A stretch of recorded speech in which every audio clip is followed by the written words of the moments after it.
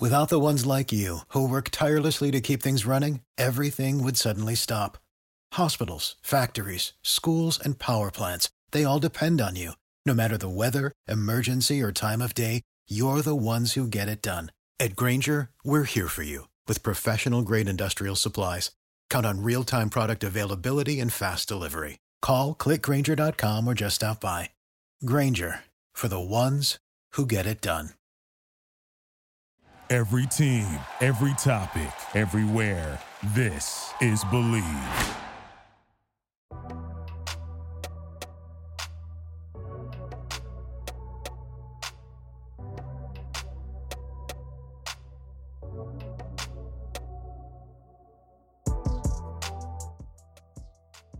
Hello everybody, welcome back to the Believe in USMNT podcast. I'll once again be your host, Jay Stuccio, and it's time to talk about a week plagued with injuries to America's best players, but this opens the door for us to talk about other players, perhaps on the outside looking in.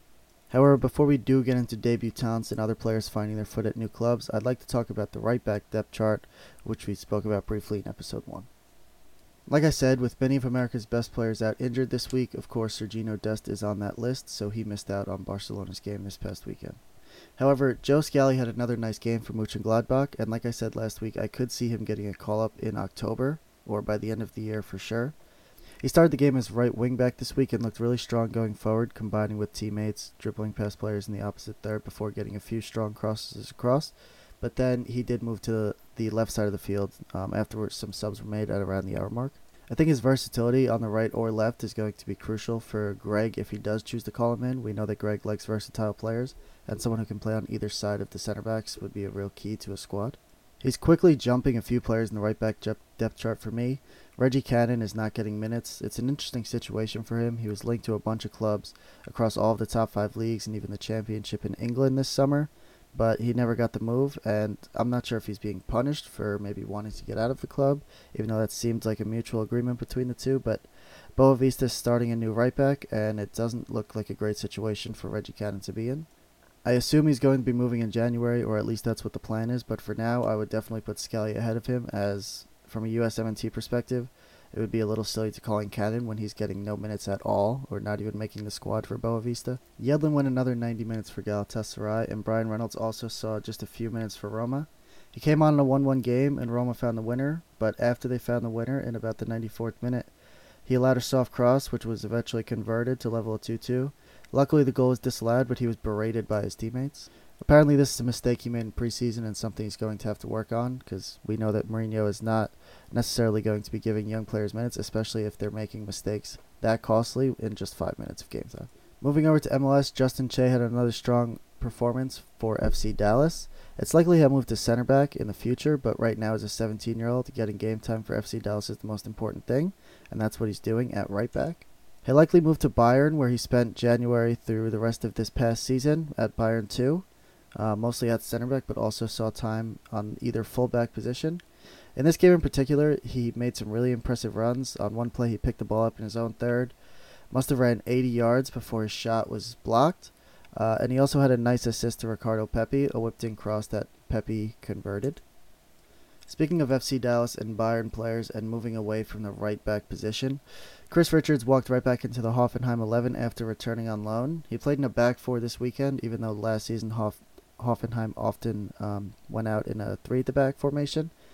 He was not with the USMNT this past window, though I think that's most likely because he was looking for a move away from Bayern, whether that be permanent or loan, which ended up being another loan to Hoffenheim, which I think is probably the most ideal situation. He knows the coaches, he knows the players, and most importantly, he's going to be getting Bundesliga game time. I think in the future we'll probably see him with the USMNT, probably in this October camp, if not definitely in the upcoming windows. I expect to see Chris Richards back with USMNT.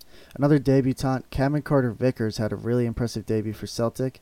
He went the full 90, he scored a goal, he had a key pass. He was really impressive with his passing rate, completing 103 of 115 passes.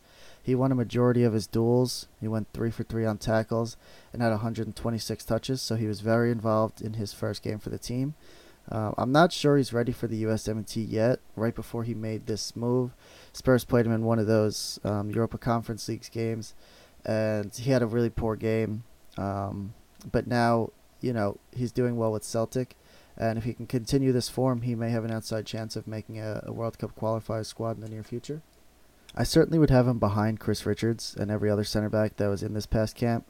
But if he can continue this form, I don't think it's impossible that we see him in a USMNT shirt. With all the fixture congestion in those 3-game windows and rotation needed, I wouldn't be shocked if we see him over the next 6-7 months. Moving on to other players finding their foot at new clubs, Gianluca Busio once again started for Venezia in a game against Empoli. They won 2-1. On the first goal, I was actually really impressed with what he did. Empoli had it deep in their own corner, and Gianluca Busio stepped into the empty part of the pitch where the clearance ended up. He took the interception, he moved it forward to the winger, who crossed it in to convert for 1-0, and it was nice to see him have an impact on a goal in Serie A already. From what I saw, and I wasn't able to see the full 90 minutes this time around, but it looked like he wasn't the deepest player in the midfield for Venezia. It looked like he was favoring the left side as an 8, which is good because, like we saw throughout his entire Sporting Kansas City career, and it was actually a criticism for a long time, but he doesn't necessarily have a position. We saw him mostly as a 6 for the USMNT at the Gold Cup, but I wouldn't say he's definitely a 6. I wouldn't say he's definitely an 8. I wouldn't say he's definitely 10. We even saw him as a false 9 a little bit for Sporting Kansas City. I like that he can contribute on both ends of the field. I think right now, and this is definitely a criticism of him, he might get dribbled past a little easy. I think we saw that at the Gold Cup when the standard was a little higher than it would have been in MLS. But I like that he can distribute well from deeper positions. But I think perhaps as an 8 right now, until he's maybe becoming a little more strong and robust in midfield, I'd say as an 8, he might have a better impact in Serie A. Continuing with the trend of midfielders in Italy, Weston McKennie got the start for Juventus in their loss. I'm a little surprised after the comments that were made once he came home from the USMNT camp. He went 72 minutes, but it's nice to see him get the start after the drama-filled week for him. It's important for him to regain the trust of his managers, and that might start in Italy, but of course is going to be a factor for Greg Berhalter. Is he going to call him up in this next camp? We're not sure. Obviously, being one of the better players for the USMNT, you would hope that his actions off the field, the negative actions sort of disappear and we're able to see him grow up.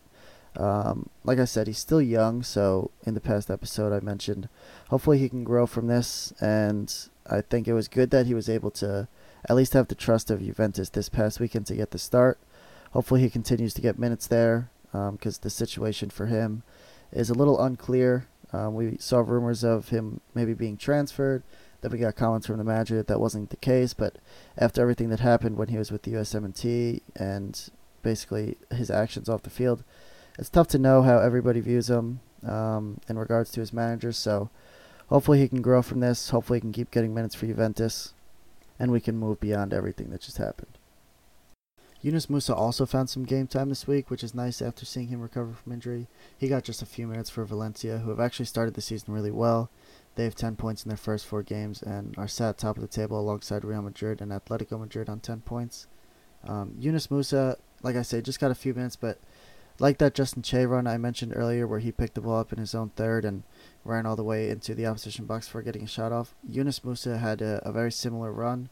He picked up the ball off a tackle and ran from his own third down the right wing all the way into the opposition box before cutting the ball back and having a shot, which was eventually blocked. But in such short amount of time for him to have a nice run like that while Valencia were seeing the game off was really impressive for me. Back to debutants, Nicolas Gioacchini went 30-plus minutes off the bench for Montpellier for his debut for the club. He recently made the jump up from League 2 to League 1, so hopefully he can keep getting minutes there. He's probably on the outside looking in of the USMNT right now, maybe with expanded rosters, right? When Greg calls in 26, 28, maybe 30 players for roster, we could expect to see his name. But if the World Cup started tomorrow, I would assume he would be on the outside looking in. And it's a shame for him because he's in a good club situation, but he's probably not on the same level, of course, as Pulisic and Gio Reyna, Timothy Weah, Brendan Aronson. And with Conrad de la Fuente's move to Marseille and getting minutes there and having success, I think it's hard for Gioacchini to really expect himself to be in one of those winger positions that we saw at the Gold Cup. However, he probably favors a central position, and with the struggling form of Sargent, you never know what's going to happen in that position. I'm not saying I think Gioacchini is going to replace him. Obviously, we saw the week that Pepe just had, both for club and country. P. Fox still goes scoring goals in Switzerland. So what happens with Gioacchini, I'm not sure, but if he can continue finding minutes, I think he's in a safer, maybe a more similar position to Cameron Carter-Vickers. Despite being with the team recently and getting a lot of minutes, I think his situation is tougher as he's in a position that's really the strong suit of the U.S. men's national team at the moment. And that brings me to Matthew Hoppe, who's in a similar position to Gioacchini. He can also play central or wide, as we saw in the Gold Cup. I think he's probably closer to the group. I think he has more quality than Gioacchini. But like I said, in a position with Conrad and Pulisic and Gio and Weah and Aronson, I think it's not necessarily a shoo-in that Matthew Hoppe is going to make the squad. He did recently move to Mallorca, where he made the bench this past weekend, but wasn't able to make his debut. I think we'll see him get minutes in La Liga. I think he's a technical player. I actually like the move to Spain a lot. I like that he moved to a club where he can find minutes, because a lot of the clubs he was linked to, both in England and in other countries, it seemed as though he might not be a first-choice player. And I'm not sure exactly what the situation is going to look like at Mallorca, but I do think he has a chance to get minutes in La Liga, and I think the league suits his abilities well. And speaking of many of those bigger clubs, both the Champions League and Europa League return this week, so I'll do a little preview of who our players are in there and what their groups look like and if they may advance. PFOC kicks things off in a tough group. He's with Young Boys, of course, in Switzerland, as I just mentioned. He'll be playing Manchester United at home to kick off the campaign, but he's in a tough group: Manchester United, Villarreal, and Atalanta. I'm not sure exactly how high the hopes are for Young Boys, but it's going to be a good competition for PFOC, and if he can grab a few goals against those clubs, I think it'll do his confidence well. Brendan Aronson's RB Salzburg will be playing Sevilla this week, and Lille, without Weah, will be playing Brooks. Aronson, Weah, and Brooks are all in the same group, so we're guaranteed to see at least one of them advance. I like Wolfsburg's chances here. They've had a really strong start to the season. Sevilla will probably advance as well. Lille have had a tough start to the season after winning the campaign last year with a new manager, and they sold a few of their starters, so they've had a tough start to the season. But this week, Aronson will be playing Sevilla, as I mentioned, and Lille versus Wolfsburg. Hopefully Wolfsburg's form can continue into the Champions League, and Brooks can continue to get good minutes for a strong team. His stock probably dropped a bit this past camp with the USMNT, but he's in a good club situation. And if he can advance in the Champions League and get to that round of 16 with a strong group around him, hopefully he can carry this form all the way into the World Cup. Barcelona take on Bayern this week in one of the games that everybody's looking forward to most. Apparently Dest is working hard to be available after missing this weekend and that injury that he picked up against Canada. He might make the squad, though I'm reading through various sources that he's probably not going to be starting the game. It's a tough situation, but based off how he went off against Canada and how unsure everybody was with his injury, it's nice to see that he might be in the squad and that he is returning to full health, maybe quicker than a lot of people thought. McKennie of Juventus takes on Malmo, and Pulisic takes on Zenit. Unfortunately, Pulisic remains out, but I think McKennie and Pulisic are, of course, favorites to advance in this group, and hopefully they do. And hopefully they have a good encounter when they meet. Obviously, they'll meet each other twice in the groups, and hopefully they're able to have a good battle between the two of them. Obviously, they're very good friends, and perhaps they are the two most important players to the USMNT, of course, probably in the top 5, I think, unarguably. So hopefully they can advance together. Moving on to Wednesday's games, Dortmund will take on Besiktas, though Gio Reyna will miss out through injury once again. I think he'll most likely be favored to advance in this group, of course, but unfortunately he'll miss out on this week. I think of all the injuries that I've mentioned so far, his is the most serious, and he's going to miss another couple weeks. Hopefully we can have him back for the October window. And then Owen Adessoy's Club Brugge play PSG. He's in a very tough group. I'll get to Tyler Adams in a minute, but they share the toughest group. It's Leipzig, Club Brugge, Man City, and PSG. Adessoy was not in the squad this weekend for Club Brugge, but he's a fun player to track this season, I think, for sure. I think he's in a list of players. I think Joe Scally's maybe USMNT debut is a little more imminent. Obviously, Adessoy's gotten minutes for the USMNT, but he's, of course, on the outside looking in currently. He's never played a competitive game for the USMNT yet, but like I say, he'll be a fun player to track. And hopefully, he's getting minutes against PSG and Leipzig and City, because that's good opposition, and that's only going to do his confidence well if he can put in a good performance. Leipzig will take on City this week. Zach Steffen will miss out. He's actually still quarantining in the United States. Obviously, we heard that he picked up COVID while down with the team this past window. Adams was rested this past week against Bayern. Leipzig got thumped. It's been a tough start for Jesse Marsch over at Leipzig.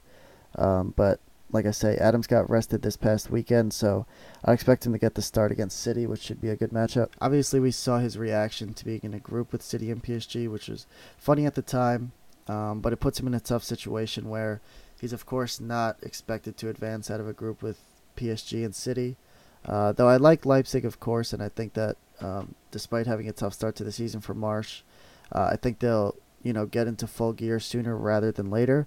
However, I don't think it'll be enough to obviously advance past Man City and PSG in the groups. Moving into the Europa League, we have a few players there. Conrad of Marseille is going to be playing Lokomotiv Moscow. He actually didn't start for Marseille this past weekend, and he only got a few minutes. His replacement actually went on to score brace, so I think it's going to be fun to watch how Conrad can work his way into minutes. Of course, he was getting more minutes than his replacement leading up to that, and he may have been rested like many of the Americans due to, returning from that 3-game window, even though he didn't get crazy minutes for the USMNT, unfortunately. Him being put to the bench may have been a response to him coming back from that 3-game window. Yedlin, of course, of Galatasaray, as I mentioned earlier, will be playing Lazio. These four are in the same group, so hopefully Conrad and Yedlin can advance. It's a pretty tight group. I think based on how Marseille have started this season, I'd expect them to advance out of it. Lazio are strong competition, and then Galatasaray and Lokomotiv Moscow. You never know what's going to happen in those Europa League groups, but hopefully at the very least we can see Conrad advance. Mark McKenzie's in a bit of a tough group as well. They'll take on Rapid Vienna this week, and Dynamo Zagreb and West Ham fill out that group. Obviously, West Ham's going to be favored to win that group, but Genk is a strong club, and I think they could perhaps... It's going to be between them and Zagreb, of course, I think, to grab that second place in advance, and hopefully McKenzie and Genk can pull through. Sam Vines, who of course recently broke his collarbone, will miss out, but his Antwerp take on Olympiacos, and Fenerbahce and Frankfurt fill out that group. It seems unlikely Antwerp will advance, but hopefully Sam Vines will be back soon enough to be able to get European experience at least. And then Reynolds, who I talked about earlier, who made that mistake in just about 5 minutes of play. They're playing CSKA Sofia, and I think with Florenzi leaving Roma and Reynolds being the second choice right back at the club, I think these Europa League and some cup matches in Italy are a really good chance for him to get minutes, because even though Mourinho might not necessarily trust the youth as much as many managers and as much as American fans would like to see, no matter what, he is the second choice right back, and when rotation happens, especially you would assume in a game against CSKA Sofia, Reynolds might be primed to get some minutes, so hopefully he can get some minutes there and build some confidence rather than just getting a few minutes at the end of games, making a mistake, and getting berated by his manager and teammates. And that'll wrap up our players in Europe this week and, of course, throughout the season. Hopefully, like I say, a lot of these players can advance because it's important for them to get game time against good competition. As we advance towards the World Cup, you would want them to have the most experience they can get. We know our group is very young, so experience is going to be a big thing. Hopefully, like I say, the players who not necessarily are first choice, like a Brian Reynolds, are able to get game time in situations like this and, get the experience that he's going to need if he's going to want to get into that USMNT. That'll do it for this week's episode. Like I said, a bit of a frustrating week with the injuries to a lot of our best players. Dest was out, though he might return soon. Sargent was out, also likely to return soon. Pulisic, not an imminent return. He won't be in the squad this week versus Chelsea, but it's a short-term injury. Way is still out from the injury he picked up just before the international break. Gio Reyna, as I mentioned, seems to have the longest time out of all the injured players, but hopefully we can get them all back before the October window and continue to pick up points in the World Cup qualifiers. Thank you, everybody, for listening. I hope you enjoyed it. It was a little bit of a shorter episode, as I'd expect these to be when we're just recapping players, and many of the players are injured, and I'm hoping this is not a recurring theme after the end of international breaks.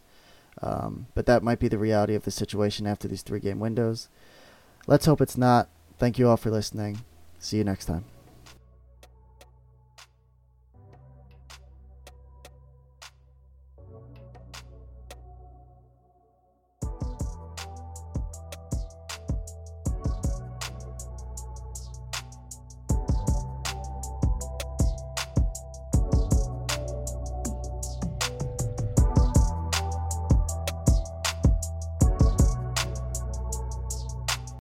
Without the ones like you, who work tirelessly to keep things running, everything would suddenly stop. Hospitals, factories, schools, and power plants, they all depend on you. No matter the weather, emergency, or time of day, you're the ones who get it done. At Grainger, we're here for you with professional-grade industrial supplies. Count on real-time product availability and fast delivery. Call, click Grainger.com, or just stop by. Grainger, for the ones who get it done.